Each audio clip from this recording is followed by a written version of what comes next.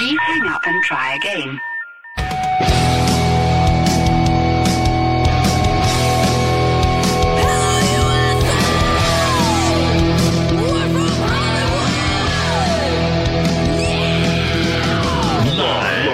Freak Radio Network, broadcasting from the Lucas Oil Studios. Driven by General Tire. It's Speed Freaks.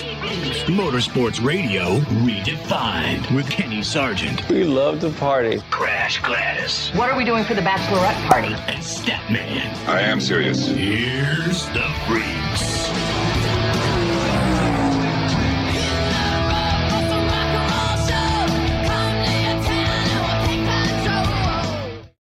How you doing, Freak Nation? Statman, Crash Gladys, Kenny Sargent, Richard C. Suave on a Sunday night post-Formula One race in Las Vegas.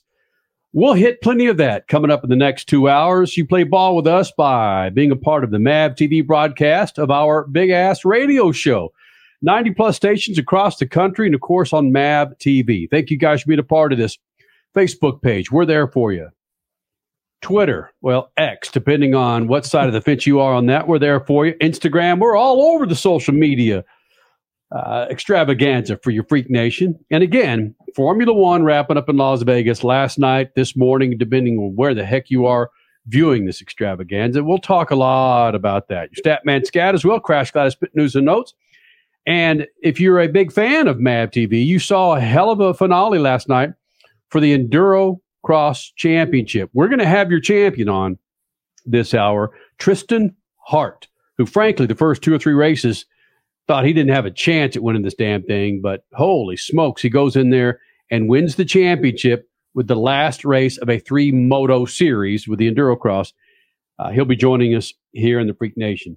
Statman and Richard C. Suave spent more time in front of the television set this morning or whatever, all right, for the Formula One race than Crash and yours truly combined. Mm-hmm. I'm not going to use any excuses other than had a 5:30 wake-up call for a soccer tournament that I thought I was going to get a whole hell of a lot of sleep for, but I digress. Statman, there's a story there that you'll get to. We are going to get to that story here in the Freak Nation. So, Statman, I don't want to give away your scat, but I asked you this going into the show tonight about where you give this race from 1 to 10. And frankly, I was surprised with your rating given the description of the race prior to me asking you that rating. And Richie, I'm going to ask your rating of what you thought of the Formula One race. But first, Statman, what's your rating 1 to 10 and why you give it this number?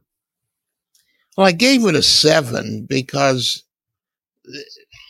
there was passing, and a lot of Formula One races, you don't have passing. The strategy comes in when you pit and what tires you have on. But they were racing, and you got to give them credit for that. I mean, they were racing, and there was passing at a couple of turns.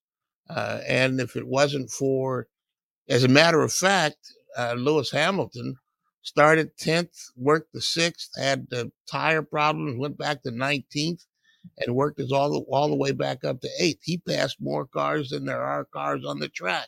So there was a lot of room to pass, and that made for an interesting race. Man, that was the softest 7, Statman, that I've ever heard you drop on me. In fact, I think you might want to take a step back and regrade your grade. Holy smokes. And Richie, before we get to your take on Formula One's race last night, this morning from Las Vegas, all this discussion that we were having, text back and forth between the 4 of us about the issues that the tires would have, that the car would have with the temperature in Las Vegas. I didn't see any of that come race time. Were there major tire issues, guys?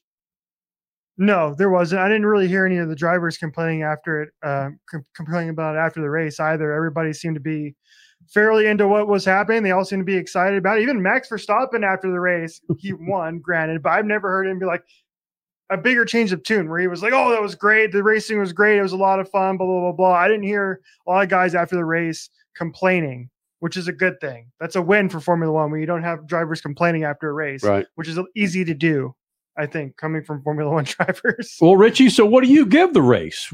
Again, you're probably the biggest proponent between the four of us when it comes to Formula One right about now. I'd say so. I gave the race an 8 out of 10.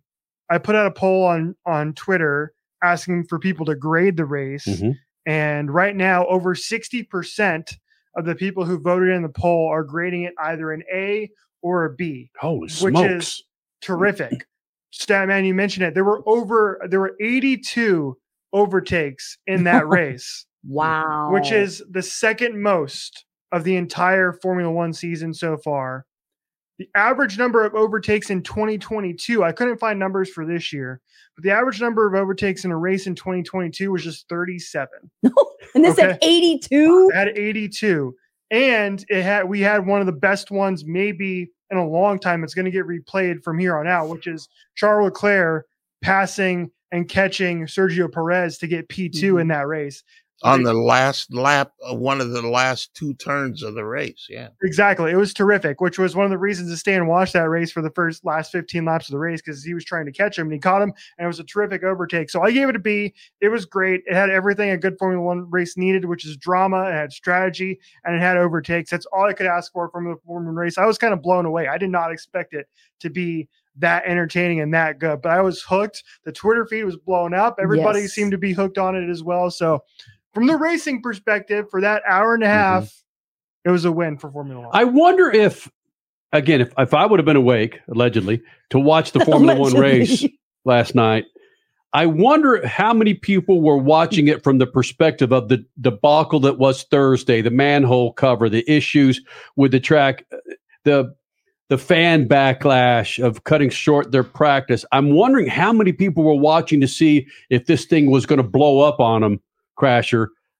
during the race Saturday night, Sunday morning. I'd say that's a very valid question, and it kind of alludes back to us all watching the Chicago NASCAR street race and how, please excuse me, how that race coming in had so much negativity surrounding it, mostly because of the weather, but then somebody jumps in one of the it wasn't the pace car, was it? It was in their own car that starts driving the track. There was a lot of negative attention on the Chicago NASCAR street race. And then lo and behold, come Sunday, when the race could finally get off and the weather cleared, that ended up being an epic race. And the ratings showed how epic it was as well. But again, some people did watch to see everything go to hell in a handbasket. I do believe the exact same thing was happening here with this Formula One race. So many similarities, lots of negative storylines going into the race. But once the race actually took place, boom, everybody, for the most part, got what they paid for. It was amazing. Yeah, I think once the stuff was out of the way, and once it got out of the hands of the Formula One officials, and they turned it over to people who know how to race, it became a race. There you go. As opposed to a political thing of, who, what, where, when, why, and how. And I'm sure there was such a hue and cry about Thursday that people did watch to see.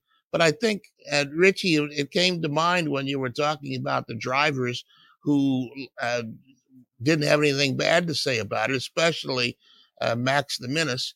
I think what they probably got a few phone calls from people in the front office at Formula One who said, hey, cut that out. We don't need that. Shut up. If you don't like it, go home. But this is what it is, and we'll pay you enough money to like this. So, yeah, I think probably a lot of the drivers said, they said, hey, this is great. I love it. But there was some weirdness throughout. Whenever the officials put their finger in the mix, weirdness happened. Like at the end of the race, they had, instead of going into a cool down room that they do everywhere else, they went into a cool down car, drove halfway around the track and did interviews in front of the Bellagio. So let's turn around and see the Bellagio fountains. Money talk. When they got finished, they got back in the car, drove to a third place, climbed on a back of a trailer, and there they played the anthems and did the champagne spray and all of that. So surely some officials had something to do with that. Racing people had nothing to do with that decision. Yep. But frankly, if you look at Formula One, and more Formula One than any of the series that we cover, because they race in so many cities. I mean, actually in the cities and tracks around cities. Isn't it about the Chamber of Commerce selling the city for millions of people to visit that city?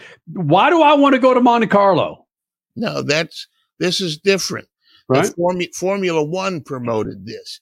It wasn't a deal where a public-private entity put up $25 million and said, "They come here so we can tell people to come visit Indianapolis or Monte Carlo or Jeddah, Saudi Arabia, or Abu Dhabi, the Yas Marina, wherever." This was the Formula One promoted this in Las Vegas, and I got my own things that we don't have to go into right now, but they smoked up a 10-year deal with Las Vegas, so it makes their package sound that much better. They paid so much money for it, 7 years ago, and now going forward, they're going to quadruple their money probably in less than 10 years. Liberty Media is not going to own this for another 5 years. Oh, well, let's do mark this. that time. Yes, please do. We will touch on that in the next segment following your Stat Man Scat. Also this hour, Trystan Hart, Endurocross champion for 2023. You saw this crazy finale last night on MAV TV. He'll be joining us this hour. Also David Malukas, now with Arrow McLaren. He'll be here in the Freak Nation. So it's a big couple of hours of the Freaks coming up. And of course, plenty of conversation about Formula One. Absolutely. Richie with a 8, Statman with a 7. Solid.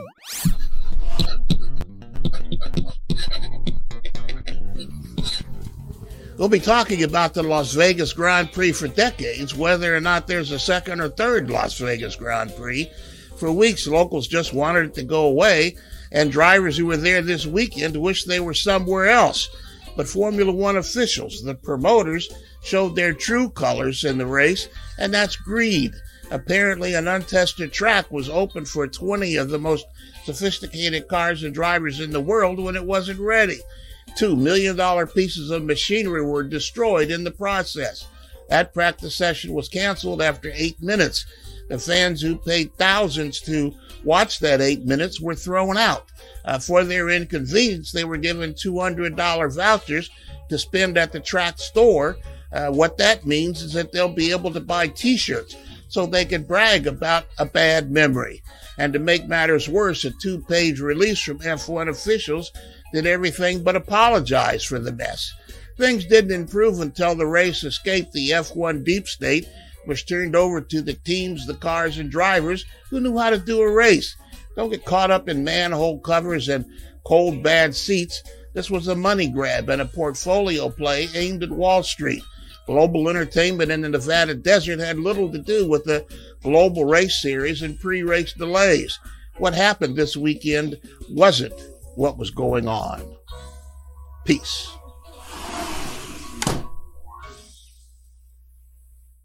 Your Statman Scat brought to you by our good friends at Lucas Oil. Do yourself a favor, Freak Nation. Go to lucasoil.com to check out a line of products to keep all of your rides in your garage, out on the water, talking about your boat, fat and happy. Go to lucasoil.com. lucasoil.com. Playing off the Statman Scat regarding Formula One. Of course, more conversation about the race in Las Vegas last night or this morning, depending on where the hell you were watching it from. Stat, you were referring to the debacle of millions of dollars worth of damage to some race cars, given the issue with the manhole cover. It's a water valve cover. Okay, water valve cover, and the issues that they had with that. But you're insinuating that there's something else going on in the background, that this really had zero to do about the racing side of things in Las Vegas. Yeah, I believe that, and the people that I talked with, journalists and insiders, they all say that this was it was important for Liberty Media to establish this contract, this relationship with Las Vegas. That if they plan on selling the entity, they're not racers. They made a money play at the beginning. They spent reported as much as $8 billion to buy it in 2016. To buy Formula One. 2017 to buy Formula One.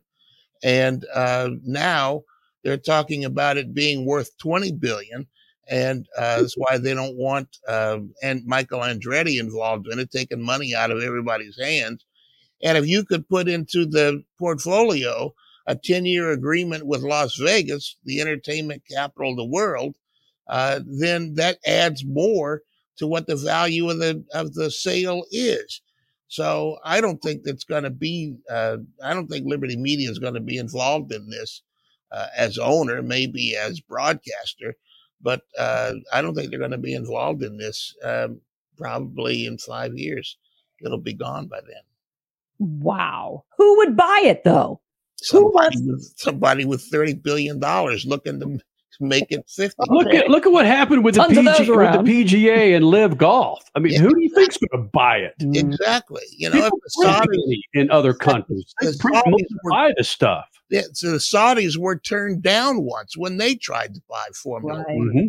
So if they want to encourage people to come visit Riyadh, Jeddah, all the places, Bahrain, Abu Dhabi, hey, come here. This is where Formula One is now. Come here and watch us. Qatar. So, yeah, I mean, Liberty Media is not going to be a long-term owner of this deal. So you're giving them not even 5 more years. And basically, since that was going on, just so happened the race was on the cover of it all. But all this business for Las Vegas helps to increase the value of Formula One overall by another, maybe, potentially $10 billion. Yeah. If you had a 10-year deal with Las Vegas, one of the great names in global entertainment, and we got a deal to hold a race here for 10 years. And we're selling it to you 5 of those years we're selling to you.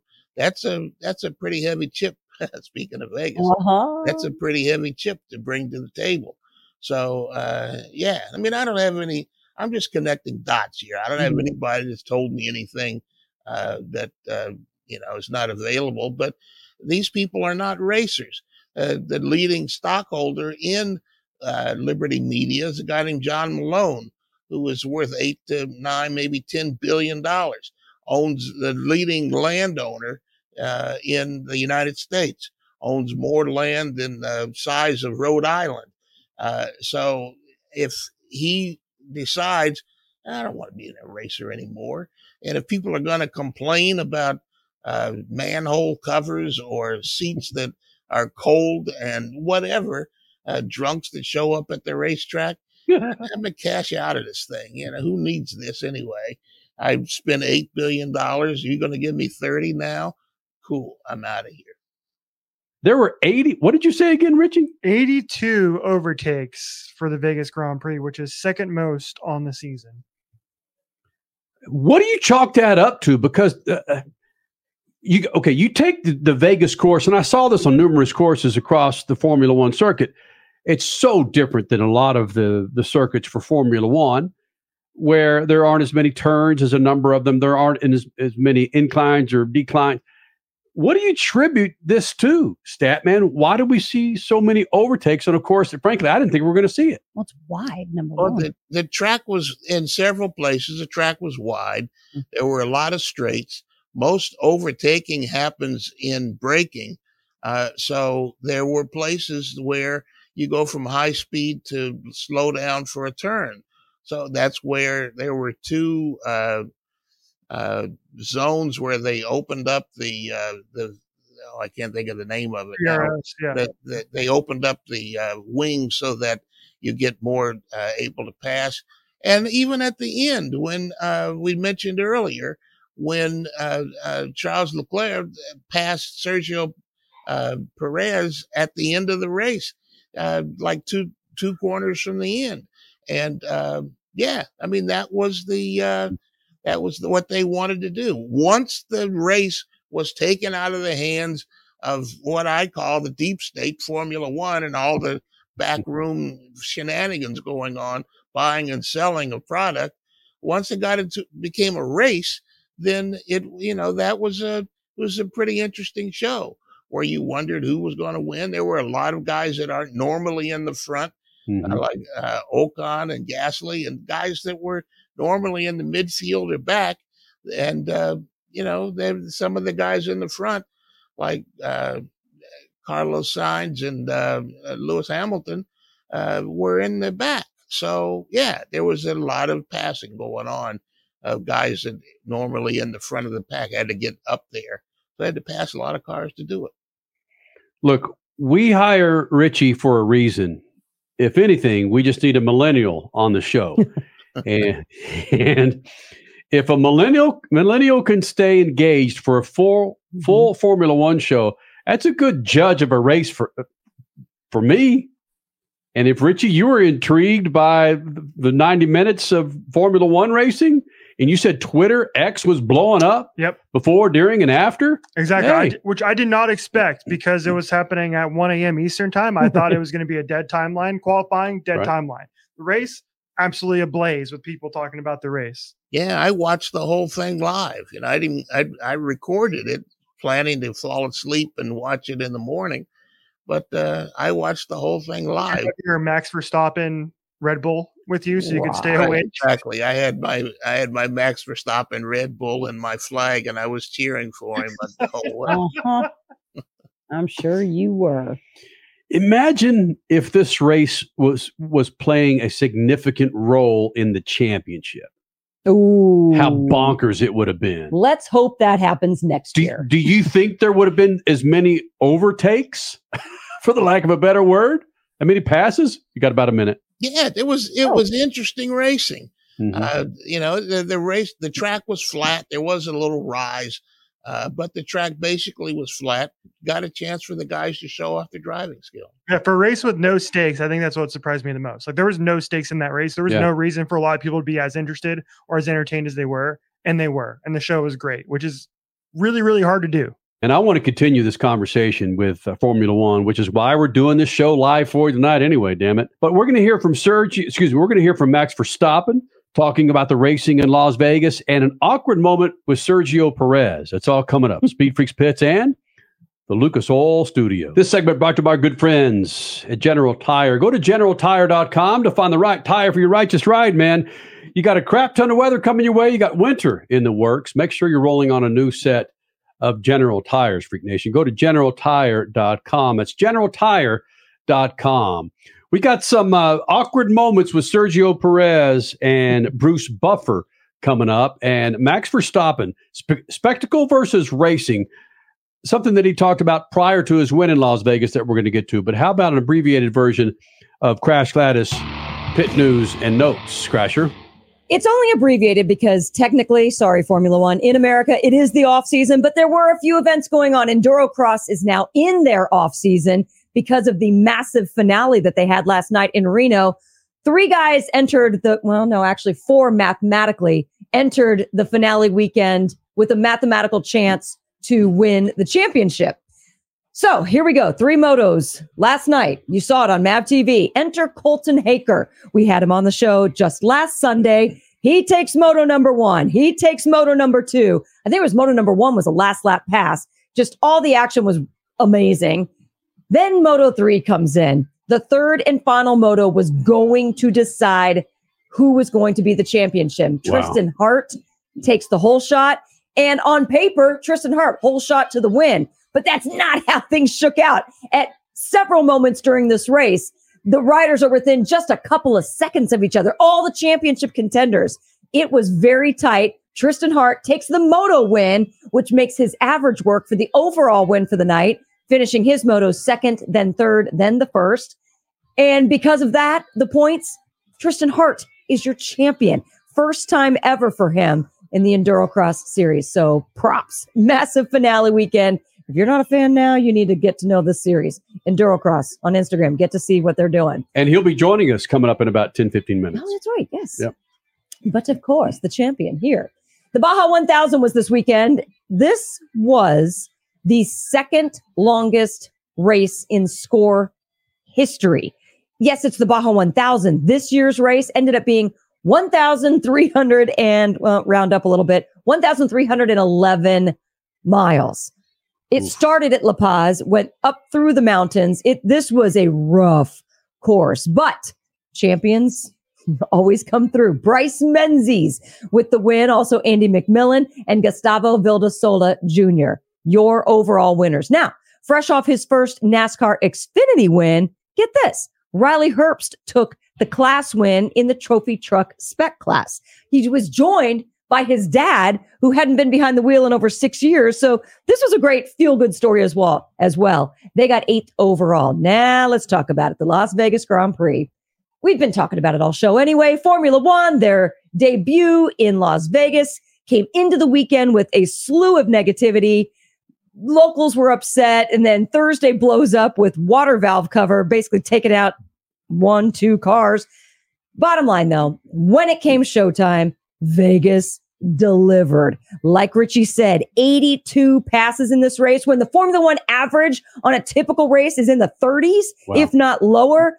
This was what the fans paid for. They overall arguably got what they paid for when it came time to deliver on race time. Max Verstappen was your winner. And don't just look at that on paper either and say, oh yeah, well, he's won just about everything this year. He had to earn this one. Loads of passes, lots of fun. Well done, the Las Vegas Grand Prix. Crash Gladys, the abbreviated version of Pit News and Notes. Again, brought to you by our good friends at General Tire. Go to GeneralTire.com to find the tires for all your rides, SUV, sports car, sedan, passenger car. They've got them. Winter weather's coming up. Make sure you have a new set of General Tires. Go to GeneralTire.com. More on Formula One. Didn't see this. Richie and Crasher pointed it out to me. It is a very awkward moment where Bruce Buffer is introducing the drivers. And according to, if you're watching us on MAV TV, you'll see this awkwardness between Sergio Perez and Bruce Buffer, where Sergio just kind of looking around like, what the hell do I? All right, just give a watch on what happened between Bruce Buffer and Sergio Perez. For reigning champions, Red Bull. He's a multiple race winner from Mexico. It's Sergio Checo Perez.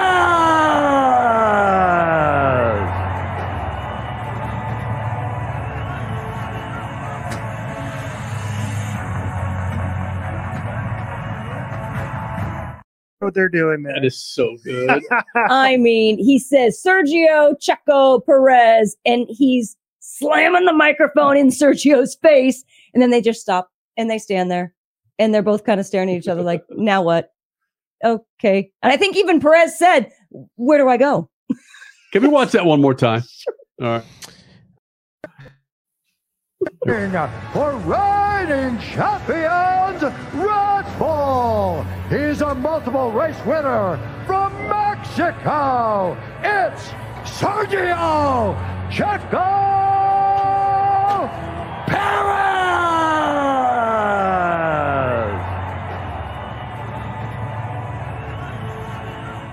Go ahead, Richie. He's right. Now say it again, Richie. It's like the stare down of a main event for a mixed martial arts boxing match, and Sergio gets within probably a foot of Bruce Buffer's face, and they're just staring at each other. This is for our radio audience, and they have no idea what's happening. Neither one of them do. Yeah. It's very weird. Max Verstappen spoke to the press again a few times, but one in particular is there's a soundbite. It's 2.5 minutes. There's a couple of sound bites here and prior to him, of course, winning the race, what Max Verstappen thought about the race and thought about Las Vegas. Pretty descriptive on what he felt or how he felt about the fans and the race itself. I feel like, of course, a kind of show element is important, but I like emotion. And for me, when I was a little...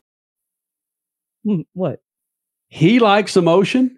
The Drago face Verstappen likes emotion? The emotionless? Emotionless driver on the planet? Makes a cadaver look like a freaking spectacular dolphin? Just listen to what he says here, Kenny. Yes. For the love Okay. of goodness, he actually makes some good points. So He one does. more time, Okay. he will ever do so. All right, Statman loves it when I crack on Verstappen. I feel like, of course, a kind of show element is important, but I like emotion. And for me, when I was a little kid, it was about the emotion of the sport, what I fell in love with, and not the show of the sport around it. Because that's, I think as a real racer, that shouldn't really matter. I mean, a car, first of all, a racing car, Formula One car, anyway, on a street circuit, I think doesn't really come alive. It's not that exciting. I think it's more about just the proper racetracks. You know, when you go to Spa, Monza, you know, these kind of places, they have a lot of emotion and passion. And for me, you know, seeing the fans there is incredible. And for us as well, when I jump in the car there, I'm fired up and I love driving around these kind of places. And of course, I understand that fans, they need maybe something to do as well around a track. But I think it's more important that you actually make them understand what we do as a sport, because most of them just come to have a party, drink, see a DJ play or a performance act. I mean, I can do that all over the world. I can go to Ibiza and get complete faced and, you know, have a good time. But that's what happens, you know, and actually people, they come and they become fan of what? They want to see maybe their favorite artist and have a few drinks with their mates and then go out and have a crazy night out. But they don't actually understand what we are doing and what we are putting on the line, you know, to perform. And I think if you would actually invest more time into the actual sport, what we're actually trying to achieve here, you know, as a little kid, we grew up wanting to be a world champion. If I think the sport would put more focus onto these kind of things and also explain more what a team is doing, you know, throughout the season, what they are achieving, what they are working for. These kind of things I find way more important to look at than just having all these random shows all over the place. For me, yeah, it's not what I'm very passionate about. And I like passion and emotion with these kind of places, which I love Vegas, but not to drive in a fun car. I love to go out, have a few drinks, throw everything on red or whatever, you know, to be a bit crazy, have nice food. But like I said, emotion, passion, it's not there compared to some old school tracks. So when he said throw everything on red, is he betting on Ferrari? No. Like that. And oh yeah, those legendary tracks, Coda, Austin, been there for what, 8 years? Come on. No, I just think it's interesting. He says anywhere on a street circuit that any street circuit, I forget how he phrased it. Nowhere on a street circuit does an F1 car come alive. Bro. Kind of put that that didn't age well. Let's put it that way, because last night cars were alive, drivers were alive, the race was alive. Freak Nation, his name is Trystan Hart. A hell of a finish last night on MAV TV. Endurocross champion. Trystan Hart, next. SpeedFreaks Pits and the Lucas Oil Studios. Back with the Freaks, 23 plus years of doing this thing from the Lucas Oil Studios, the Freak Radio Network, and of course on MAV TV.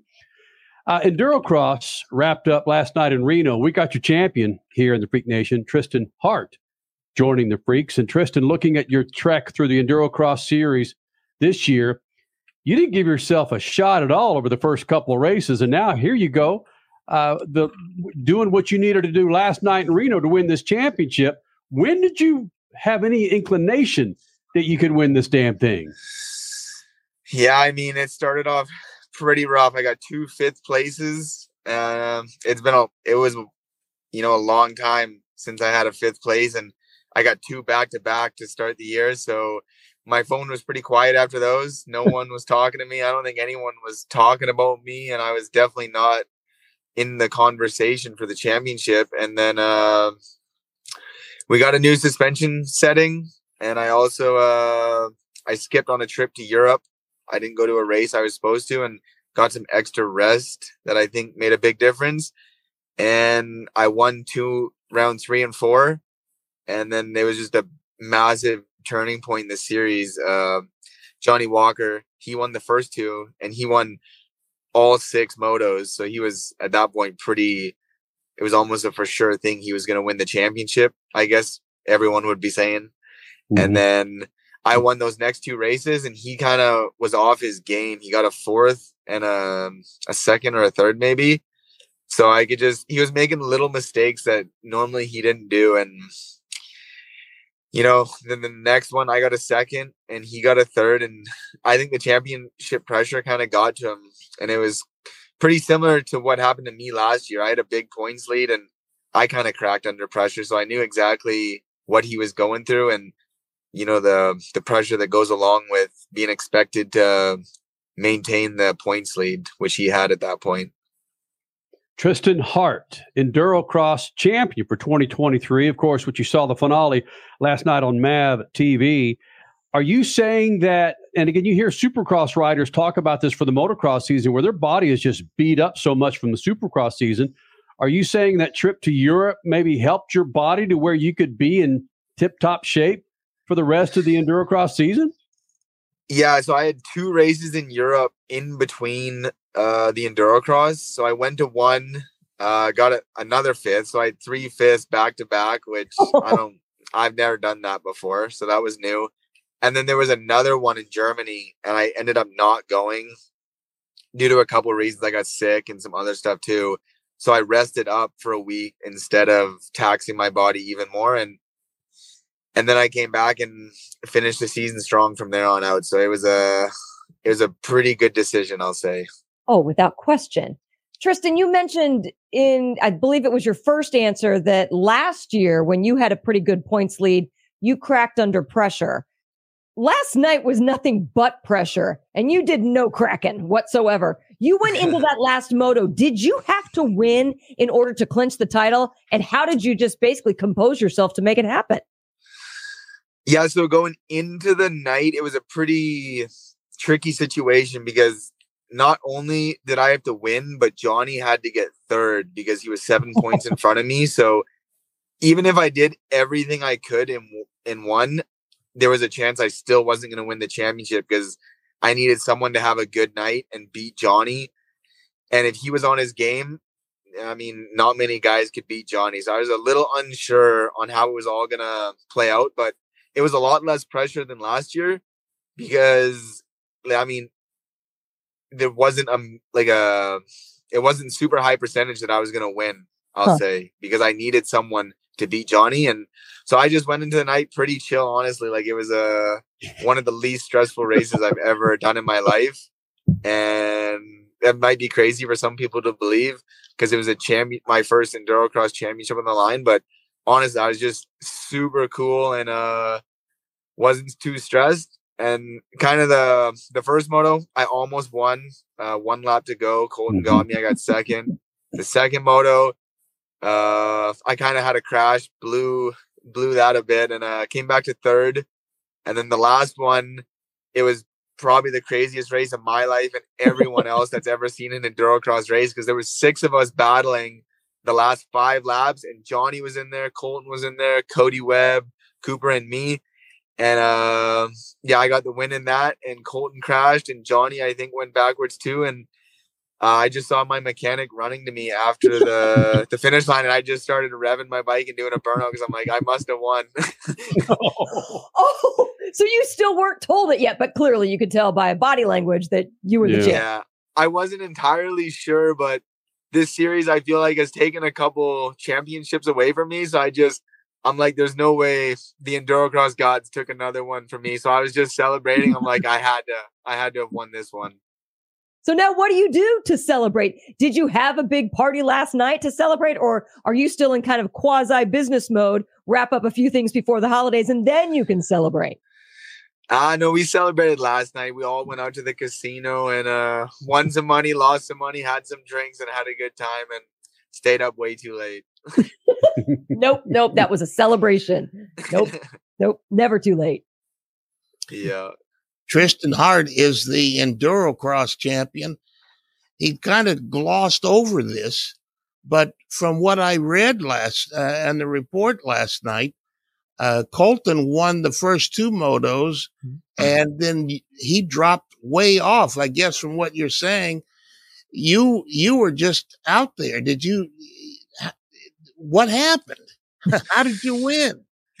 Yeah, I mean, the way Endurocross has been the last 2 or 3 years, like, no matter what happens, the first moto or the second moto, going into the last one, nothing is for sure. Like, you're not guaranteed anything in Endurocross right now. So you have to fight every lap and every position. You have to fight for that. And it showed last night. I was pretty much guaranteed a second overall, which may or may not have been good enough to win the championship. And I found myself in the lead with 4 or 5 laps to go. And Colton was actually in third. So if it would have stayed like that, he would have got the win and I would have got second. But then I think Cody Webb hit his rear tire, made him crash. And then he had another crash after that. So he got a 6th, which I think gave me the overall by 1 point. So that was a pretty crazy way to end the night. And honestly, I mean, that one might go down in history as the craziest race ever in Endurocross. That's so crazy in any activity when the entire championship comes down to 2 or 3 laps after a whole season. And that's the way it was with you. That must have made the celebration that much better last night. Yeah, the whole thing came down to 6-minute. I mean, I've been doing Endurocross now 11 years, and it all came down to 1 6-minute moto to get a championship. And that sounds like a crazy situation, but like I said, I was just super cool, and it really didn't faze me. I was pretty comfortable I was going to win that last moto. I got the whole shot, which I knew was going to be key because we were all pretty similar in speed. And then the rest was really history after that. It was really fun to watch. I mean, we were on the edges of our seats. We're just like, oh, wait, what just happened? Wait, they're all together. But can I chime in here just a second before you get the hell out of here? Trystan Hart, your Endurocross champion. A dude that parties after a race win like that doesn't have, if you look behind you, doesn't have go-go yogurt or go-go applesauce. Look behind you, man. What the hell is that? That's actually, this is my friend's van. That's his food. Sure it is. Our daughter uses those. Who the hell parties with go-go yogurt or go-go applesauce, man? Look at that behind you. Yeah, we definitely try and eat pretty good, and we're definitely, when I say party, it's not like normal people's party. It was probably 3 or 4 drinks, and I'm like blacked out, I'll say. Yeah, because you have to be healthy all the rest of your season. So yeah, alcohol hits me hard. All right, so let's wrap it up. Trystan Hart, what do you do from now? What do you do now, frankly?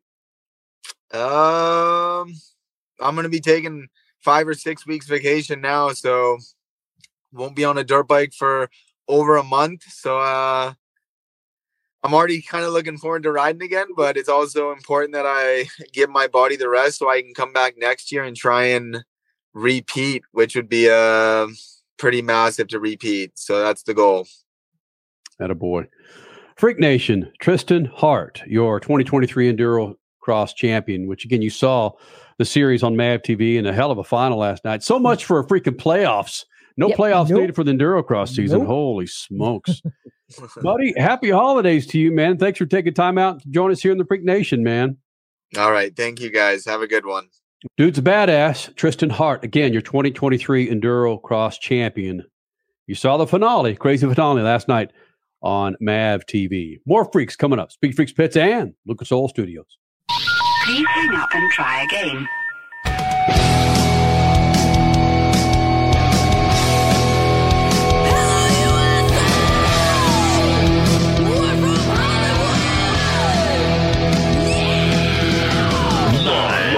Freak Radio Network, broadcasting from the Lucas Oil Studios. Driven by General Tire. It's Speed Freaks.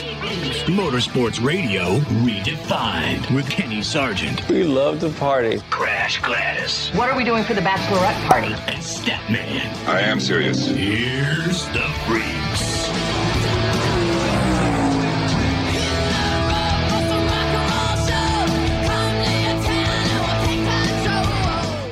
A big second hour, Freak Nation. Coming up this hour, your TransAm champion, Christopher C. Dyson, will be here in the Freak Nation.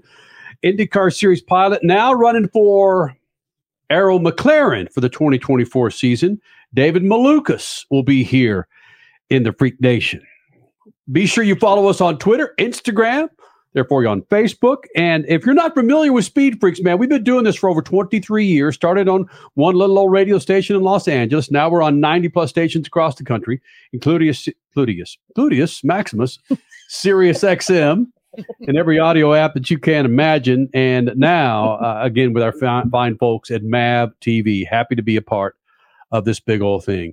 Lots of Formula One conversation last hour. I'm sure we'll have more this second hour, given what it did or didn't do, depending on what side of the fence you're on with Formula One. We'll talk more about that. Statman Scat coming up as well. But talked a little bit about this last hour. And let me back up a second. Crasher and I have been married for many years, all right? We have a 9-year-old daughter with us. And anyone that has a son or daughter that's an athlete, they know all about tournaments or playing games with whatever sport that volleyball, soccer, football, baseball, they're all tournaments. And our daughter is a soccer player. She's playing with the club soccer team. So there's tournaments and tournaments and tournaments and tournaments. And the game today, Sunday, was supposed to be later in the morning, where I might be able to stay up, see a little Endurocross championship run on MAV TV, then float into Formula One. No. What happened with her game, it was part of her game on Saturday was rained out. So they moved it to today, but earlier, 7:30 earlier. Way earlier. That game is 30 minutes from here. They need to be there 30 minutes early. Yeah, she needs to be there at 7 o'clock. And it's her and her friend who are staying here at the house with us. So we got 2 9-year-olds that we've got to get to bed and then get up at 5:30, 5:45, slap them in the car. Here, eat some freaking Fig Newtons, get some energy, and we're going to get you to the game. That's no lie. So what does a fine, respectable, dedicated father do? Statman, Crash, Richard C. Suave. I had every intention of getting to bed. I had to blow off the Endurocross. I had to blow off Formula One so I could get to bed and be rested to assistant coach my daughter's team. Okay? That didn't happen. Well, I got to bed early. Yeah. But I took an Ambien because I wanted to sleep solid, get to bed fast. Bam, I'd be out. Alarm would go off at 5:30. I'd be up. The problem was I picked up my damn phone when I took the Ambien. And that's after about 4 Jack and Cokes, okay? Texas won, so I was stoked. Who knows what freaking Texas alumni was freaking tweeting at last night or Xing at? Here's the deal. We have a history of this at this household. Ambien and cell phones never mix. Yep. That's just the bottom line. And well, Ambiens and life don't mix. You need to have every intention to go to sleep. Right. Don't walk around the house working out. And so, no. When you take an Ambien, you go to freaking bed, lights out. Get horizontal, make the room dark. Bye. I picked up my damn phone, saw Richie busting his butt with our social media on MAV TV with this Endurocross race. And evidently, I started watching Endurocross. Evidently. Well, I woke up this morning, felt pretty good, still a little groggy from the Ambien. You know, it kind of gives you that feeling. Might be hungover a little bit. Picked up my phone, like again, any decent human does, to make sure the world's not on fire. And what are these texts? What's this one text with all caps? What's this one text with a heart in it? What's Crash doing? Crash comes upstairs. Good morning. Hey, what's going on? Because she zonked out with wine in her hand. Oh, yeah. So I have a story. I said, Crash, what were you doing emailing somebody last night? And I'm like, what are you talking about? I don't do all caps. What the hell's going? Oh, you're showing me on your phone. On my phone. And I'm like, Kenny, right? That's your phone. Yep. Those are your texts. And who was this to? You know what? If there wasn't evidence, I would deny that this happened. AI did it. It was AI. Right. It was AI. Nope. Who was it to? I was texting the president of MAV TV. Over and over and over. Thank you. Not once. You gotta read at least one. I am. You gotta read at least one. Not twice. He's probably not going to appreciate me. Yeah. Yeah, thank you. Shut up with the claps. So this started, my first text was at oh my gosh. My first text was at 9:47. And remember, this is the president of a major network. Dude. Okay. He gave it a thumbs up. Dude. Watching Endurocross. Stop. So much we could add outside of social. Hart it. Exclamation. How first of all, everything is spelled correctly here. Okay, good. And then he texts back, Moto 2 was hectic, exclamation. Like, please, Kitty, don't text me again. Oh, yes, I do. Racing, baby, period. It's why we're here, period. In capital letters, LFG, period. No. He didn't stop. He didn't respond to that one. Oh. In all caps. All caps. All caps. The coverage looks FI''NG, effing greatness. Nice work, period. If we can belp, we're here for you. There's 1, 2, 3 more. Oh my God. I'm sorry to the folks who are watching us and or listening that get secondhand embarrassment really, really bad. Because are you embarrassed for me, Richie? I think yes. Yes. You guys are screaming at each other across the country. You know, I mean, you got all caps raging back and forth across the world. No, it was he just texted once, and I got 1, 2, 3, 4, 5, 6. And then I waited until I calmed down this morning. No. Hold on. What? The story's not over yet right. because I knew something was going on when Richie and I get a text of you making a video of Endurocross. And it turns out this is live on our social media. This is live on official SpeedFreaks Instagram. You can go to it now. You went live. And I've watched some of it. You know, I was never a dude that could listen to my air checks or go back and watch shows to critique myself. It's so painful. But I went back and watched this, and it's so freaking painful. I'm on my phone like this going, okay, I don't look that drunk, right? Hey, the mood lighting was great. You like that? The mood lighting was top notch. Omar gets in the shot, our cat. Oh, yeah. Okay. So I'm Instagramming live Instagram, and it starts out on me, and then I turn it, and my phone is live coverage on MAV TV of the final race of Endurocross. Like, what a jerk. I'm going to get a freaking cease and desist from my own boss. That you were texting last night. Honestly, I'm glad you're telling this story because when I was on Instagram last night for MAP TV and I saw that SpeedFreaks was live and I was like, why in the world is SpeedFreaks live right now? We should not be live. Nobody told me about this. And I did not watch it because I was like, I don't know what I'm going to be watching. I don't want to see this. If anybody knows about our social accounts, it's Richie. So you saw it going live and you're what? No. Honestly, I'm kind of surprised that you knew how to go live on Instagram on Ambien and with Jack and Coke in your system. Because I don't even know how to go live on Instagram, so I kind of have to give you some plaudits for that. Gosh. And I don't remember it. My cat makes an appearance in the video. That's probably how you worked it out. Omar said, hey, do it this way. You know? Or Omar goes, oh no, my boss, my human boss, my owner is on Ambien. I got to get him off. He probably tried to step on my phone. He's like pawing at the phone. Well, meanwhile, back to that sleep conversation. Right. We've got Henley, our daughter, and her friend sleeping right next door to you. Yep. And you're getting all excited with this Endurocross finale. And and that's all on video too on the SpeedFreaks Instagram.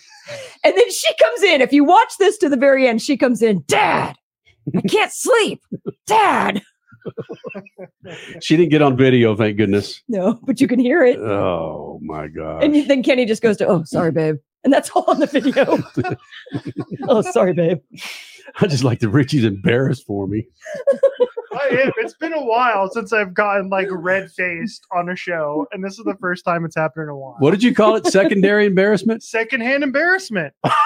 What? Yeah. You didn't know that was a thing? No.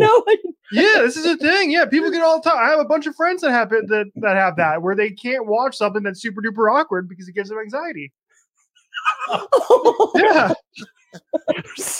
Millennials live in an entirely different time zone, don't you? Gosh. All right. Okay, so then that went into Formula One? Yes. Yeah, it did. And you don't remember that either? No, I don't. We got a break. So there you go.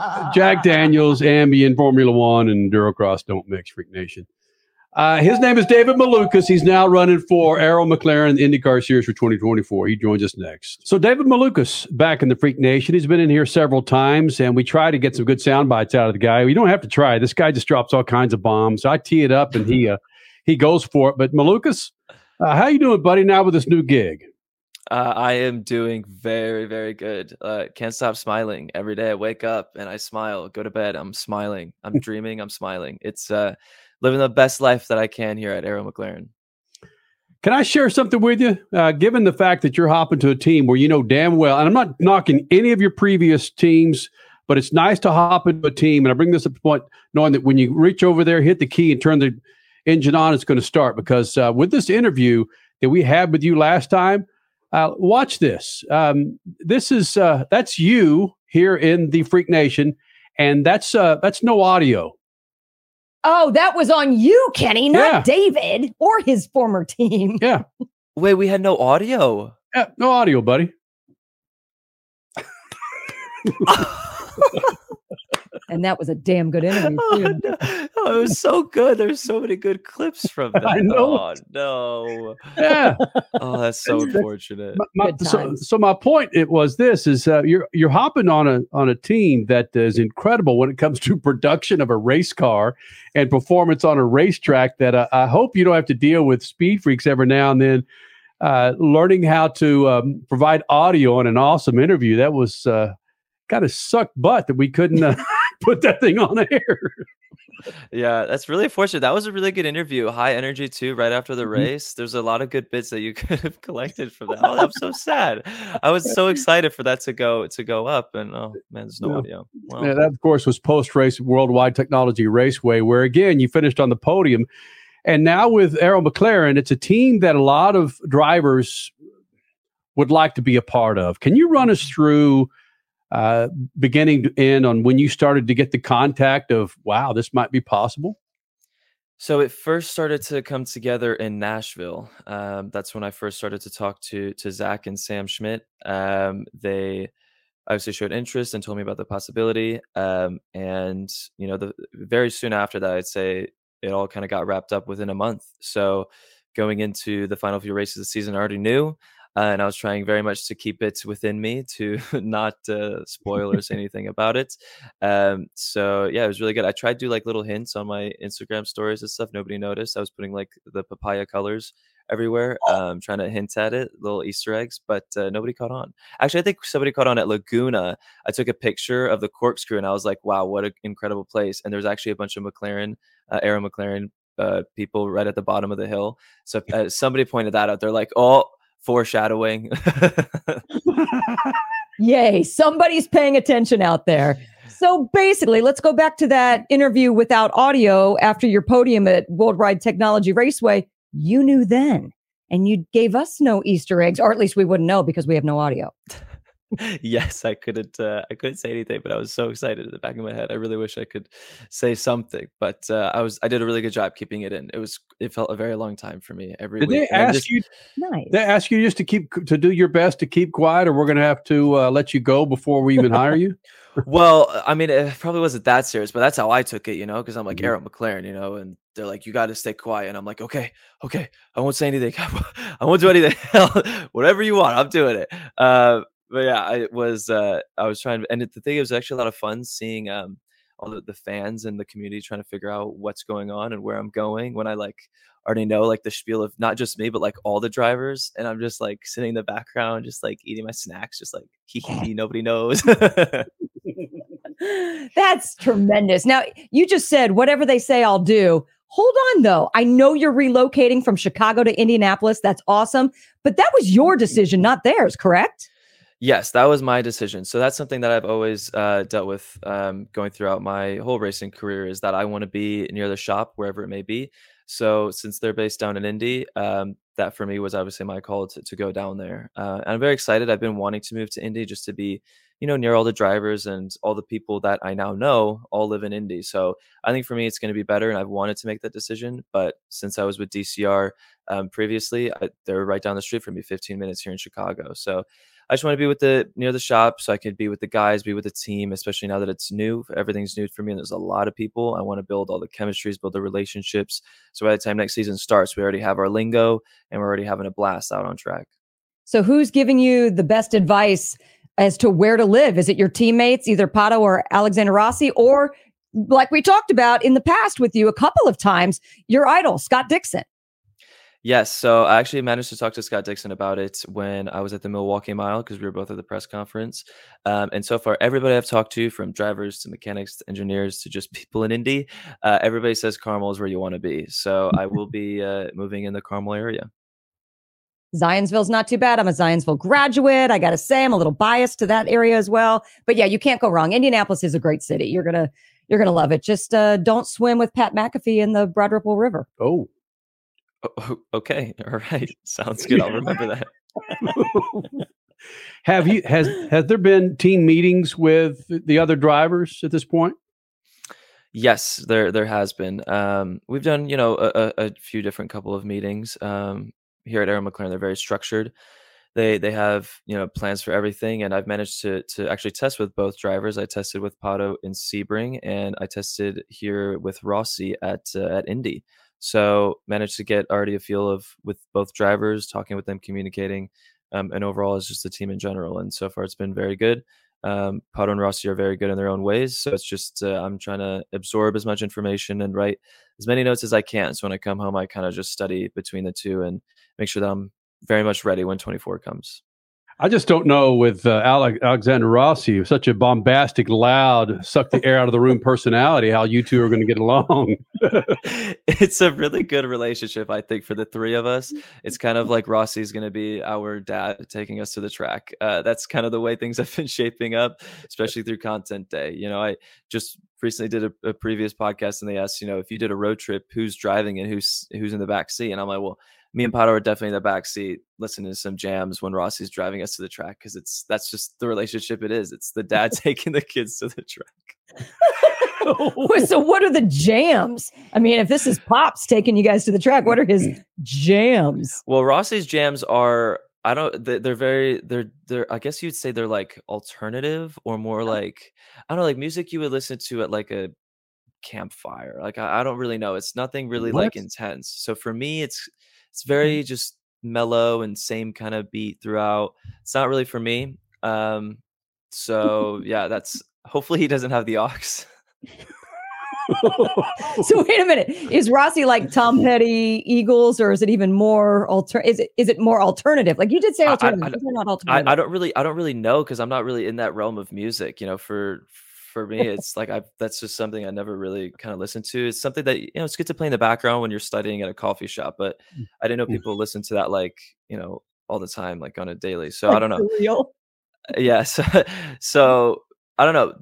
To me, it sounds like his taste in music is like background music. So it's yacht rock. Maybe. Yeah. I guess that's a way of putting it. Yeah. What is Malukas's take? I mean, what's your basically your playlist? Well, my playlist has an incredible variety. I listen to so many different genres of music, but let me pull up my Gateway playlist that I created just to get kind of a feeling for it. So I have Spin Me Around. Right, yeah. So I have Spin Me Around, Dead or Alive, Smooth Criminal, Michael Jackson, Ella Bella Sola by Peso Pluma. We got Cantina Band by John Williams from Star Wars. A lot of variety there. We have Rasputin, great song. But we also have some more recent stuff like Post Malone, Olivia Rodrigo, Master of Puppets, Metallica, Frank Sinatra. I'm a big Frank Sinatra fan. Ooh. So that's, I guess, something that people were a little bit surprised by. But it's a large variety. Allures en Danse, which is like a French song. I really like that. So This is variations. This is your playlist. This is what you roll into. I mean, you're listening to this before you hop in the cockpit. Oh yeah, like this is the stuff that I listen to. There's also, a few songs that are more like kind of like get you up, motivating, like you could do this, kind of like, that type of stuff to get you in the game. But anytime I do that, I get a little bit too excited and I make some stupid moves. So I kind of just listen to some Michael Jackson, just something that gets me in the mood. Smooth Criminal, love that song. So wait a minute, you just called that your gateway playlist. That was your St. Louis playlist. Do you have a different playlist for every track? Well, this is just the one that I created for IndyCar for Gateway. But yes, there's some variations depending on the time of the season, if it's spring or summer, and what tracks fit it best. Spin Me Around is definitely a Gateway classic, or Around the World. Those are normally oval songs for me. It's awesome. Hey, buddy, happy New Year. Happy holidays. I know it's only freaking October. We just thought we'd get it over with right now, all right? Well, to me, it's not getting it over with. I love these moments. I love you guys, Speed Freaks. That's the way to go. Perfect. Malukas, Right. Thank you, buddy. Thank you guys for having me. It's a All right, blast buddy. as always. Freak Nation, Chris Dyson, 2023 TransAm champion, joining us here in the Freak Nation. And it's always fantastic when he rolls in the Freaks, the Lucas Oil Studios. 23 plus years of doing this. And Dyson, it's another championship in your favor. But when you look at really what you've done and how you continue to do this, I don't understand why Chris Dyson isn't up there on Mount Rushmore discussions on you being such a dominant sports car pilot. Chris Dyson, are you one of the greatest sports car drivers ever in the history of mankind? Well, I'll tell you, that's a hell of a lead question there, guys. We're still actually, I think, in the point of active career. So, for me to sit here and talk about all time stuff, it feels kind of retrospective. I'm not ready to do that. I mean, I like, I've had a great career. I've enjoyed every minute of it. I think we've been successful and competitive kind of everywhere we've run. This is our 5th championship. We've finished in the top 2, I think, half the time we've been running in full season championships. I got a lot of great guys that I've been racing with my whole career. So to sit there and say I'm the greatest of all time, I mean, one of my favorite sports heroes ever is the only guy I think that can lay claim to saying that. Which is who? The greatest of all time, Muhammad Ali. Oh, There you geez. go. The OG goat. Okay, Yes. I'm not saying I said Mount Rushmore. There's usually 4 heads on Mount Rushmore, Dyson. Yeah, they're all dead and they were all presidents, and I'm neither of those. Well, I think what I'm getting at, Chris, is really what you've done. These numbers, race wins, top 5s, championships. It's really tough to hold anybody in sports cars next to your name and your qualifications. It's fun to watch, and sometimes we get lost in the Max Verstappens of the world when, frankly, what you're doing is beyond bonkers, buddy. Well, it's bonkers because I keep going, and I'm not. The one thing about racing that's amazing is it does tend to keep you young and energized, and I'm having as much fun right now at this point in my career as I've ever had. Just an absolute blast. It keeps me young. It keeps me fit. I still want to win every single weekend. I think until that feeling subsides, I'm going to stay at it. Chris, you hear that a lot from not just race car drivers, but athletes of all sorts, that as long as you're having fun, you stick with it. And when the fun stops is when you'll consider retirement. But racing is all about fun. Even a disappointing day, you kind of look back and say, but I'm a race car driver. So yeah, you could go on for decades more, I would imagine. I think honestly, it's the biggest thing is the recovery, and it's the time and it's the preparation that goes into it. And I think that, we push our bodies so hard in this game, obviously putting a lot of risk on the line, but you've got to be okay with that going in. I think more than anything else, it's really just as long as your eyesight can hold up and that you're okay with the travel, and that you can recover between the races. I have a busy life. I'm busy, actively involved in businesses outside of my life at the track. So there's really no let up. And, so I have to dig deep to go racing, but I love every minute of it. Like you said, I mean, anybody who's complaining, who's doing this, I think really has to try some other things. That is such a good point. I'm not a race car driver by any stretch of the imagination, but yeah, as I've gotten older over these last couple of decades, the travel does wear on you just a little bit. I mean, I considered myself invincible 2 decades ago. Let me take 5,000 red eyes in a year. I'll be fine. But it is different. And yes, the eyesight changes. Dang it, I'm looking at you in this interview right now like this with my arms so stretched out. So yeah, the fact that you are keeping yourself in good shape, you're doing it like that Tom Brady style, eating avocado ice cream or whatever your secrets are. But it's that just elevates your game. I guess what Kenny was saying with his accolades even more. The fact that you're willing to put in more effort. It's just hats off to you. It's been an amazing, amazing storyline to watch. Well, the thing that's kind of crazy about it, and the thing that I'm so grateful for is that, I probably up 5-6 years ago, I wasn't sure if I was going to road race again. I'd been at it for 15 years. We'd gone through some factory programs that had been very demanding. And I wasn't sure where my career was going to go. And, my family was getting bigger. Business commitments were getting heavier. And I'm just grateful that I took that break because it rejuvenated me and it made me really miss the driving. And I think just focusing on the racing and the craft, constantly pushing to get better, just trying to find that extra gear. I think that's what's been the most exciting part of this juncture of my career. And the fact that we're going out and getting success, we've brought some great new guys into the team. Generationally, there's some turnover. But I'm still going, and these guys are still putting great race cars under me.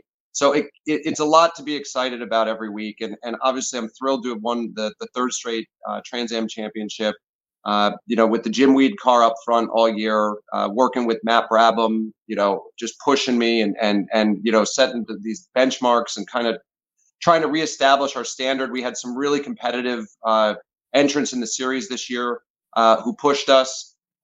These things don't come easily, and the success drives you. And I don't want to give up the title. I want to hang on to this one, which is going to make the next couple of years on MAV TV even more fun to watch. Connor Zilic is like knocking at your door, Justin Marks, and you're like, nope, it's mine, baby. Well, I'll tell you, I mean, the best thing about the TransAm racing is that you can't stand still. This is one of the last bastions of innovation as far as, unapologetic, monstrous cars. We've talked about that on this show before. Kind of goes without saying, but to be honest, when you really look at it, there's very few series out there right now that allow you to go out and innovate and push the limits and, really encourage high performance. I think our team excels at that challenge. But there's other entrants who are there and they want to knock us off. But, I say come and get it. This is a game where you've got to be willing to stand your ground and fight. And I don't think there's a series that puts on better battles and shows than the TransAm series, whether it's the TA series or the TA2. It's action-packed nonstop, and everybody wants to win these weekends. Chris Dyson, I won't ask you how you rank against Rob Dyson, your dad. We talked about Mount Rushmore and so forth. But let me ask you, you've raced Bentley in a series, factory support. You're racing a Mustang now. Your factory support here is limited to none. Is TransAm better without factories and allowing the innovation that you talked about? I think it's a double-edged sword. It's the series is not beholden to an agenda that creates the expectation that there has to be a level and balanced, everybody gets a trophy rule set. And by that, I mean, I've competed in series before where if you win and do well for a couple of weekends, you're clipped for a couple more and the other guy gets to win. And I understand from a marketing and perspective of everybody needing to, show return on investment. I get that. But at the same time, there's a lot to be said for a situation where it's very high level of competition. The rule book allows for a lot of different entrants and a lot of different varieties of the manufacturers to come in and all be competitive without having to stage manage it. And I think that the money and investment that the manufacturers bring to the table is valuable, but I think sometimes it can be a detriment. And I think the benefit of the Trans Am series is that it occupies this special niche historically of knowing exactly what it is, which is to say it's the most historic, fastest paced 100-mile sprint race, single driver road racing series in the country. And it's featuring, generally speaking, American cars and American drivers. And it's a series that's, I think, of all the racing series that I've raced in, one of the best known ones. It's got great brand equity.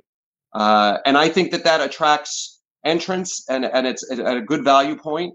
And I think that, Tony Perella and the folks at TransAm have put together schedules as far as tracks where we're visiting all these historic and iconic venues where there's a lot of history. I mean, decades of history.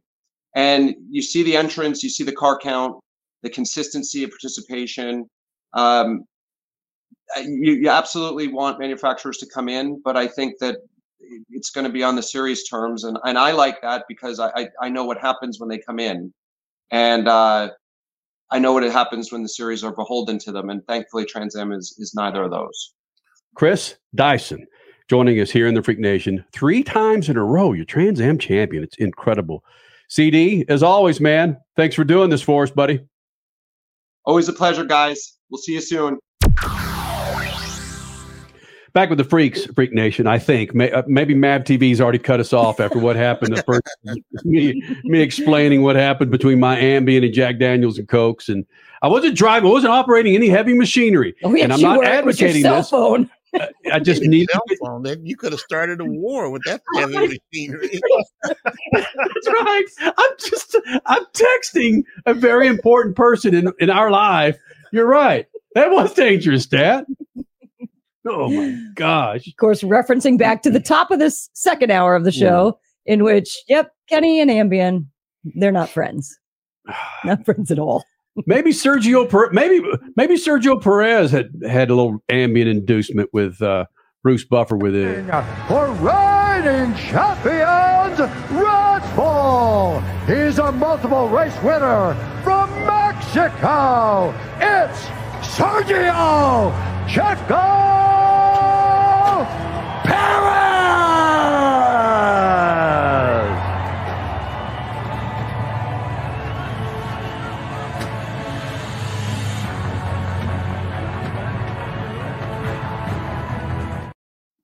So just the reason there's nothing spoken at the end there is because they're just standing there awkwardly. And Buffer, by the way, he just kind of shaking his head. Yeah. Okay. Yeah, I'm great. I'm great. He was taken so aback he didn't know what to do. I'm that great. You know, that reminds me of Statman, and I don't want to dig too deep of a rabbit hole where about 3 or 4 years into SpeedFreaks, we were asked to drive in the GOAT, Ricky Carmichael, into the stadium at Anaheim 2 or 3 in our Cadillac at the time, which was a Cadillac with longhorns on the front, zebra interior. It made a whole lot of noise without making noise. All right. So all 4 of us are in the car, but Statman's sitting up on the back seat of this convertible Cadillac. It was a 76 Eldorado next to Ricky Carmichael. And Statman wasn't prepared to talk to Ricky Carmichael on the stadium with 60,000 people and the reverberation of those speakers being on delay with Ricky Carmichael. But Statman... Wait a minute. We'd rehearsed this in the tunnel coming out before the thing. And the guy says, I'm going to talk to Ricky and I'm going to talk to Kenny. I said, cool. I can enjoy the... And the next thing I know, we're out in the middle of the stadium, and all of a sudden I hear Statman, what do you think? I said, what? I'm not thinking at the moment. You told me not to think. So then now I got to talk, and sound is bouncing all over Southern California, and I'm looking at the screen in the stadium and said, hey, that's me. What'd you say? I have no idea what's going on. Oh my gosh. Yeah, that's why they wear earplugs, and we didn't have them. I am so glad we've got a week or two. I don't know. We got next week off. That's all I know, man. And we learned something in the first segment. It's called secondary embarrassment. Yeah, secondhand embarrassment. Yeah, it's also called vicarious embarrassment, which I didn't know about. Vicarious embarrassment. You can Google that. That's on Google. Yeah, absolutely. From the Cleveland Health Clinic is when you... And explain why we're talking about this for somebody just tuning in, Richard. Yeah, because you told the story about your Ambien-induced text messages that you had sent to the president of MAV TV last evening. Mm-hmm. And I was very red-faced, and I was trying to explain to you that a lot of our folks listening probably got secondhand embarrassment from listening to that story. Y'all had no idea what I was talking about. The actual definition is when you personally experience embarrassment, discomfort, shame, or guilt whenever you witness someone else having an experience that's particularly embarrassing or causes them to be viewed negatively. Wow. Okay. Yeah. I can't. Vicarious embarrassment. Vicarious embarrassment. That'd make a great T-shirt. Are you vicarious embarrassed? Yeah. I can be that way on social media where there's some. No, I'm more. What do you call not wanting to watch people like get their legs cut off? What do you call that, Richie? Is that something you millennials have? I can't watch the gory stuff. That's what I can't watch. What is that? Like, the FSU quarterback that his ankle got twisted. Yeah. Oh, that was ugly. That was ugly. Yeah. I just saw that. And even the announcers of the FSU game, the footage nobody had previewed it. And the quarterback went down and his foot should have been this way. It turned this way. And they showed it in the basically 90 degrees. Yeah. And even the announcers squeamish were, is what you're thinking of. Squeamish. Oh, I'm sorry. We didn't see that footage prior to it going to air. We want to apologize to all of you that threw up on the screen.